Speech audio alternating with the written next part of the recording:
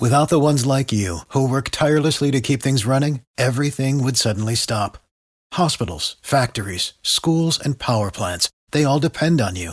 No matter the weather, emergency, or time of day, you're the ones who get it done. At Grainger, we're here for you with professional-grade industrial supplies. Count on real-time product availability and fast delivery. Call, click Grainger.com, or just stop by. Grainger, for the ones who get it done. 7:54 on the Tuesday edition of Jacksonville's Morning News. We got the cause and the effect of those huge delays you're stuck in on JTB trying to get to 95 and on 95 as well. First, we want to check in every day at this time with our Stephanie Brown, who's been walking you through each day's big takeaways on the Alfaro investigation as the Coast Guard Marine Board of Investigation is in Jacksonville last week and all of this week as well, digging deep into a lot of what was happening in the weeks, days, and then moments before the ship sank. And Alfaro's shoreside contact underestimated the gravity of the ship's situation, today's headline. And Stephanie, to a certain extent, from an outsider looking in, it's somewhat stunning, although it is a complex sort of thing. It is. If you look at, really the company structure to understand the impact and the significance, this person who's the designated person ashore, he is the emergency contact for all intents and purposes. He's the person who the ship contacts if there is any potential problem at sea.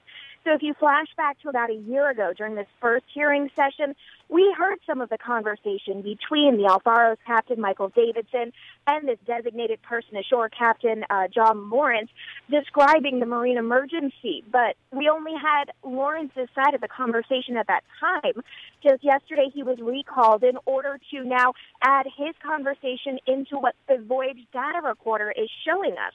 And ultimately, despite the fact that Captain Davidson reported a marine emergency, said that they had lost propulsion and were listing, Lawrence said that he really didn't understand the seriousness at the beginning, and even when he hung up the phone call, he thought that he would be talking to Davidson again.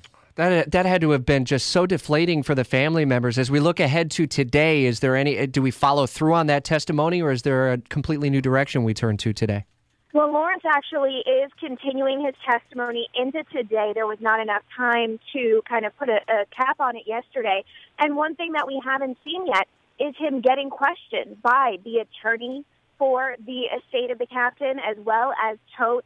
So we're expecting to kind of round out the perspective and see if there's any context that they can provide about the impact of his classification and kind of lack of realization. But then after that, we're going to hear from some more former crew members of Alfaro as, again, investigators work through the new information from the voyage data recorder and rely on people who had experience on the ship and in the company to give some insight into what exactly the crew is facing. Stephanie, thanks. We'll listen for your updates throughout the morning. Jacksonville's News at noon, evening news at 6, and a full day's recap on Facebook Live.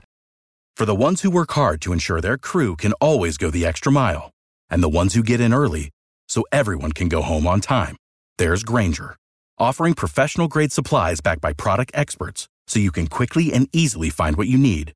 Plus, you can count on access to a committed team ready to go the extra mile for you. Call, click Grainger.com, or just stop by.